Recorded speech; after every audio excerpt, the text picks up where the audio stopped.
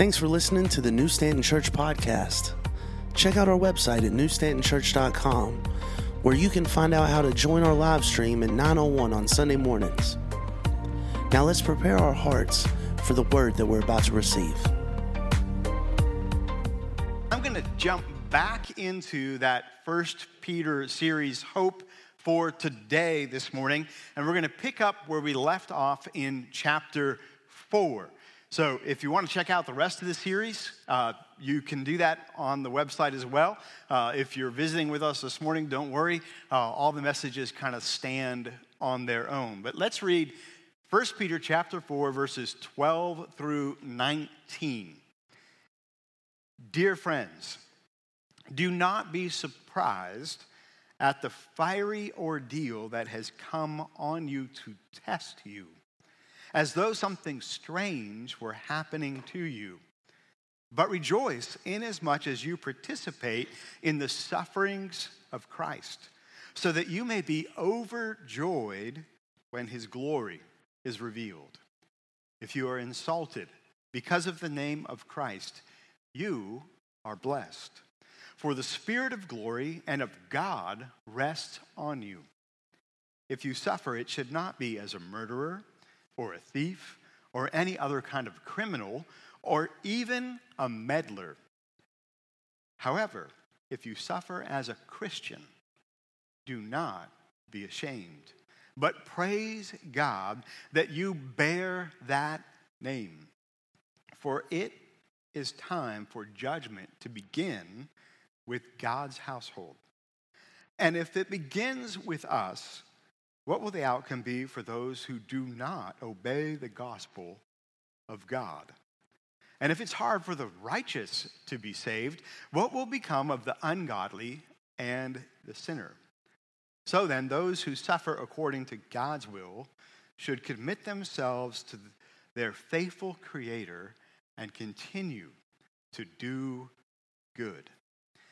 Have you ever been sitting maybe in a circle with some friends and someone's story kind of jogs your memory of a story, and then as the conversation goes on, like everyone shares a story and everybody shares something in common, and it's kind of fun. You laugh and you talk and joke, but occasionally those times can almost feel like a one-up competition, right?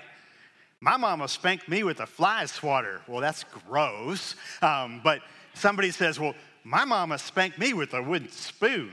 And somebody says, well, a wooden spoon, that's nothing. My mama spanked me with a canoe paddle that she called the oar of love. And then Eileen says, I limp because my mama ran over me with a Chevy. Silence. Like, what do you say to that? The level of fiery ordeals or trials that these believers were experiencing outweighs anything that you or I have experienced in our lifetime. The term fiery ordeal was used by Peter intentionally. You may or may not remember that Christians in that day were literally being tarred and lit on fire to light the emperor's dinner parties. What do you say after that? Like, I've got nothing. To compare anything that I've experienced suffering for Jesus in my lifetime to that would almost lack integrity. It would almost be disrespectful to the Christians throughout history and in other parts of our world today, actually, that have suffered to that degree for Jesus. So this morning, without making comparisons, I would like to share some to-dos and some not to-dos about suffering from a totally different angle, because literally I've got nothing on that. How many of you have heard someone say, you know what, I don't believe, or I struggle to believe, because how could a good God allow so much pain and suffering in the world? Like, why couldn't God, in his infinite power, create a world without suffering or pain? Anybody ever hear that as you talk to people? Let's just be honest for a second. Believers ask that question at times, don't we? Everyone hopes to avoid the misery we see in this world. And when suffering becomes personal in some way, most of us are at least tempted to ask the question, why? We're tempted to question the love and the goodness of God. Can you imagine the questions that were floating around people's minds as literally their brothers and sisters in Christ were being blamed for a fire they didn't start, and then literally being lit on fire themselves to light the emperor's dinner party? That why question is really, really hard not to get hung up on. Why, God? Why would you allow this to happen to me? An atheist, on the other hand, actually still asks that question, which is really telling. But an atheist has no right, logically, to ask the question, why? Because they believe there isn't a God, which means they believe the events of the world are kind of random, and that there is no divine purpose to life. In their belief system, there isn't a person who can answer the why question behind suffering. The Christian response to suffering is much more comforting. Not only do we serve a God who can heal, but he has compassion. He weeps with us. He is close to the brokenhearted. And one day, he has promised to right every wrong, every suffering in the world. No more pain, no more crying, no more mourning. What's an atheist got to hold on to? Nothing. It is what it is. Deal.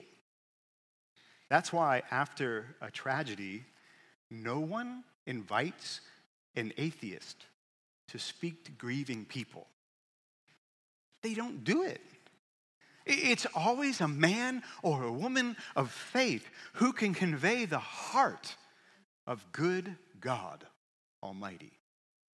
So I want to look at some to-dos and some not-to-dos this morning in regard to suffering, because I believe it will preach to the world and will help us show people Jesus, people who are looking for hope for today. And I want to start with the not-to-dos this morning. So number one, as a believer, do not be surprised by suffering, Peter tells us. Look at verse 12 again. Dear friends, do not be surprised at the fiery ordeal that has come upon you to test you, as though something strange were happening to you. We all know that Jesus said in John 16:33, I have told you these things so that in me you may have not a trouble-free life, peace. In this world you will have trouble, but take heart, I have overcome the world. Jesus said, you will have trouble, but somehow we still kind of get surprised when we experience trials, don't we? Personally, I think it would be easier if suffering were maybe more logical, if it made sense. You know, if bad people suffered, I think more of us would be okay with it. If murderers got cancer, cool. If people who committed adultery got STDs, fine. If scammers went bankrupt, finally. If only cat owners had flea-infested houses. I'm kidding. Don't send me emails, it's a joke. But if suffering made sense, I think we could see the justice in it. When it doesn't make sense, it's easy to feel surprised. Like what we're seeing or what we're experiencing is undeserved. Peter tells us that fiery ordeals, on one level, are a test. In other words, God uses the trials in life for our good. He says, dear friends, do not be surprised at the fiery ordeal that has come on you to test you. Trials test our character. They refine our faith. They deepen our faith. I don't believe God causes trials. It's just, I believe God uses every moment in life as a teachable moment for life and for our good. C.S. Lewis, an amazing author and theologian, said in his book, The Problem of Pain, that pain has a purpose. He wrote, if I knew a way to escape, I would crawl through the sewer to find it. I'm not arguing that pain isn't painful. Pain hurts. That's what the word means. I'm only trying to show that the old Christian doctrine of being made perfect through suffering is not incredible or unbelievable. Not being surprised by suffering proclaims a trust in the character and also the sovereignty of God. It's not proclaiming that pain isn't painful, but that we will hold on to the one in whom our hope rests, our hope for today. That's how we pass the test. The only thing I believe more depressing than learning to trust the one in whom our hope rests is believing that there is no one to hope in. Amen? Amen. Number 2, as a believer, do not think God is angry at you because you are suffering. 1 Peter 4:13 through 14. But rejoice inasmuch as you participate in the sufferings of Christ, so that you may be overjoyed when his glory is revealed. If you are insulted because of the name of Christ, you are blessed, for the Spirit of glory and of God rest on you. What an incredible and crazy and amazing and strange concept. Peter is talking about feeling honored, that we as followers of Jesus get the privilege of sharing in Jesus' suffering. Now, that doesn't necessarily apply to all suffering, but suffering for the name of Christ, being a Christian. He's saying that suffering for Christ is a blessing, and that we will be overjoyed when Christ is revealed. Really? On some levels, that's like right over my head. Like, I can't imagine. That's not how I feel about suffering. Rejoicing is not my go-to emotion. How about you? When people experience suffering, they normally pray against it in Jesus' name as an attack from the enemy, right? Or they wonder what they did wrong. Like, God must be angry at me. Because everyone knows that suffering just isn't the will of God, right?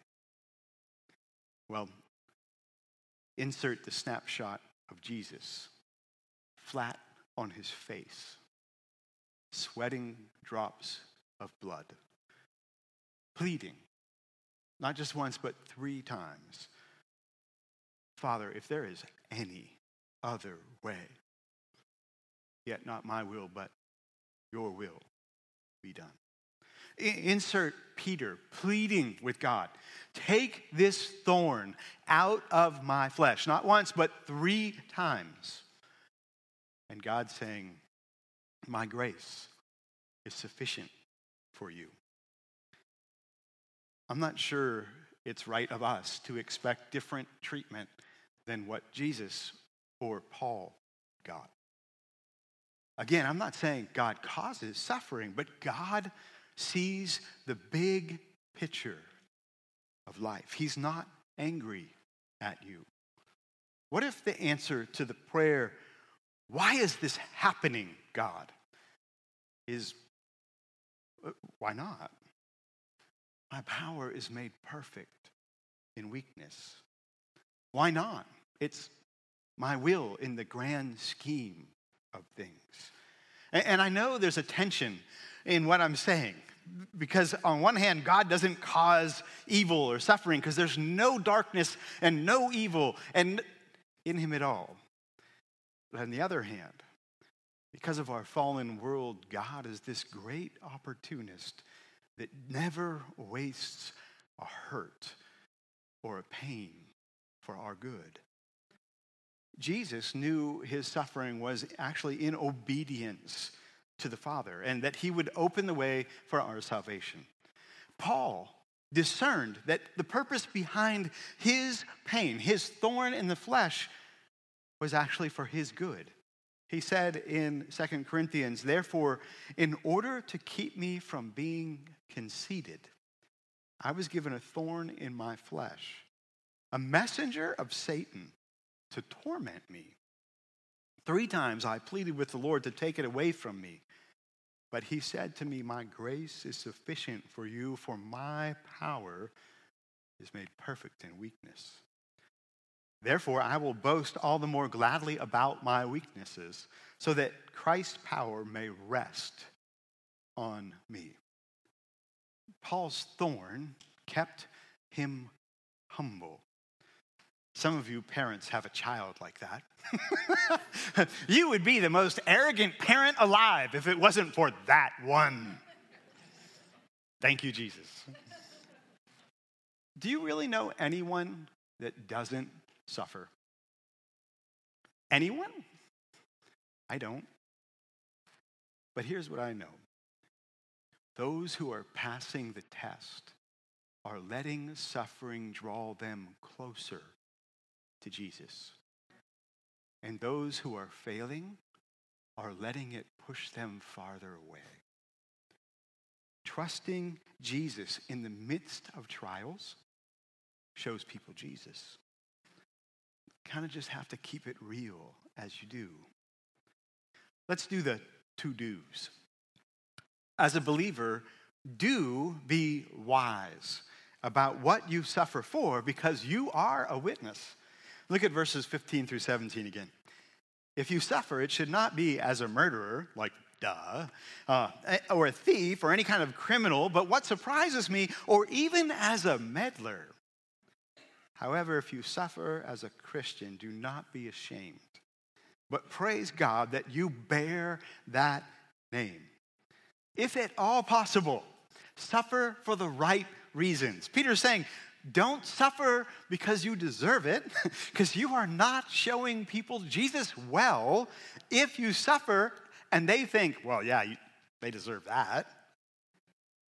This is one of the 3 times in the entire Bible that Christians are actually called Christians, because that's a new thing. It's not something that Christians immediately were called in favor or they loved that. It was a slam. People said, oh, you're a Christian. You're one of those people that follow Christ instead of the emperor. Peter encourages early believers to own that and give thanks and praise God. He says, how cool is it that you are associated with Jesus? Be proud of that. I believe as we as believers love and offer forgiveness and don't murder or steal or meddle, other people see Jesus in us, even when we suffer. It shows people Jesus and draws them closer, even if they wonder where the strength of our character is coming from, and we point to him. Number 2, as believers who suffer according to God's will, we are to continue to do good. Verse 19 says, "So then, those who suffer according to God's will should commit themselves to their faithful Creator and continue to do good." Some people would really like to rip this page out of the Bible. Some people would at least like to take a black Sharpie and mark over verse 19. The people who just want to pray against suffering as an attack from the enemy don't like this verse. But what if there's a purpose? What if there's a lesson? What if somebody wouldn't come to know Jesus if there wasn't a witness of someone overcoming something in Jesus' name? It really comes down to committing ourselves to our faithful Creator. It's about trust. When you're suffering, it's easy to get discouraged and stop doing good. There's that old saying, and it's true, hurting people hurt people. I think Jesus is saying, but in my power, that doesn't need to be you. Don't give up on doing good, even in the face of suffering. We may never know the answer in this life to the why question. What if why is not as important as we think it is? Do you remember in John chapter 9? I'm going to read verses 1 through 7 and remind you of this story. As he went along, he saw a man blind from birth. His disciples asked him, "Rabbi, who sinned, this man or his parents, that he was born blind?" Why, Jesus? Tell us why this man was blind from birth. Verse 3, "Neither this man nor his parents sinned," said Jesus. "But this happened so that the works of God might be displayed in him. As long as it is day," Jesus uses the word we must do the works of him who sent me. "Night is coming when no one can work. While I am in the world, I am the light of the world." After saying this, he spit on the ground, made some mud with the saliva, and put it on the man's eyes. "Go," he told him, "wash in the pool of Siloam," which this word means sent. So the man went and washed and came home seeing. What I like about this story is the way Jesus answered the question, why? He said, this happened so the works of God might be displayed in him. In other words, this happened so I could do something about it. This suffering is so that we can do something about it. Why? So we can show people Jesus. So that people might come to learn that in him is life and healing and forgiveness and love. We talked about a few to-dos and some not to-dos. But I think the takeaway is this. If we, as people who suffer, we just need to do something about it for those who are suffering. Do good. Show love. Comfort the hurting. Show people Jesus. Amen? Amen. Let's pray. God, we confess that we wrestle and struggle. We grieve. And God, pain is so real. God, would you allow us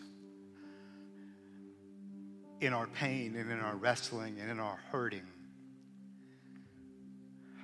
to be drawn closer to you instead of feeling that push farther and farther away. And God, as we cling to you, our hope for today,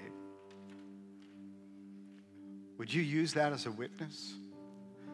That others who are struggling with this broken world where things happen, God, that just grieve our heart and crush our spirits, that God, that they would be drawn closer to you because we just refuse to let go of our hope for today.